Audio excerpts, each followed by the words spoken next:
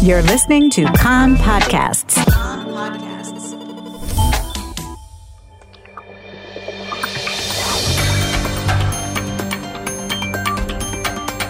You are listening to the English language news of Kan, the Israeli Public Broadcasting Corporation. Good afternoon. It's 2 p.m. in Israel, Thursday, November the 21st, 2019. This is Nomi Segal with the top news at this hour.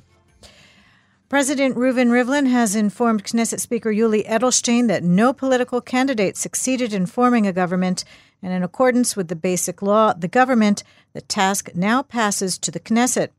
This after both Prime Minister Benjamin Netanyahu and Blue and White Party leader Benny Gantz failed in efforts to form a government following the September elections. This begins, for the first time in Israeli history, a 21-day period during which a majority of 61 lawmakers can nominate any MK to form the government. If a candidate is given the task but fails after an allotted 14 days, or if no candidate is found, the Knesset will be dispersed and new elections will be held in 3 months' time, the third national ballot within the span of a year. In remarks at the president's residence, Rivlin said that in these coming 21 days, there should be no blocs or parties. Each person should sit with their conscience and think what is their duty to the state. Knesset Speaker Edelstein said that he will do his utmost in the coming 3 weeks to ensure and try that a wide coalition be formed that will again serve the Israeli people. In announcing last night he was unable to form a coalition, Blue and White leader Benny Gantz said that he was prepared to make far-reaching compromises for a unity government, but encountered a bloc that put the interests of one person before those of the people. He accused Benjamin Netanyahu of trying to prevent the will of the electorate from being realized. Netanyahu, for his part, countered that Gantz was correct in only one thing, that Israel wants a unity government. He said he is prepared to enter talks without preconditions immediately. In political comments, Likud Knesset member Gideon Sa'ar says the Likud should hold party leadership primaries. It is the right thing to do. Speaking at the Jerusalem Post conference this morning, Sa'ar said that he supports Benjamin Netanyahu's efforts to form a government, but if he does not succeed, it is not at all clear if Netanyahu could form a government the next time around. I think that I can form a government and unify the people. Regarding whether Netanyahu should continue to serve in the post of prime minister should charges be brought against him, Sa'ar said that the law is clear on the matter and he does not intend to speculate. Blue and White Knesset member Ofer Shelach says he believes his party made every effort to try to form a government and unfortunately did not succeed. He said that at no point was there the possibility of forming a government led by Gantz with the mostly Arab Joint List as a partner, but he said there definitely were conversations with the party. He stressed that the Likud did not change its position since the elections, which included the bloc of 55. Shelach added that he's not optimistic it will be possible to form a government in the 21 days the Knesset now has.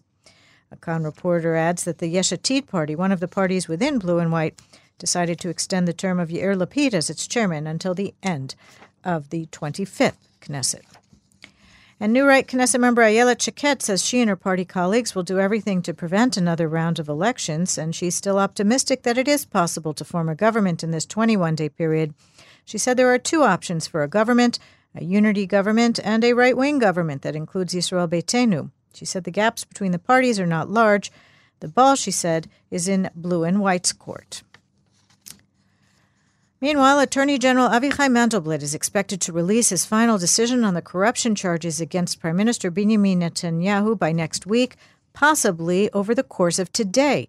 Netanyahu is suspected of fraud and breach of trust charges in Case 1000, the Gifts Affair, and Case 2000, the Yedioth Ahronot quid pro quo affair. He's suspected of these offenses as well as bribery in Case 4000, the Bezek Walla affair.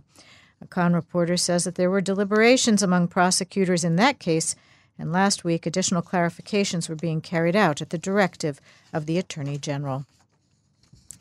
The Israeli military strikes in Syria this week. The Lebanese newspaper Al Akhbar, which is close to Hezbollah, cites informed Syrian security sources as saying that most of the positions targeted by Israel were evacuated ahead of time because Israeli reprisal strikes were expected after the rocket fire from Syria at the Golan Heights at the beginning of the week.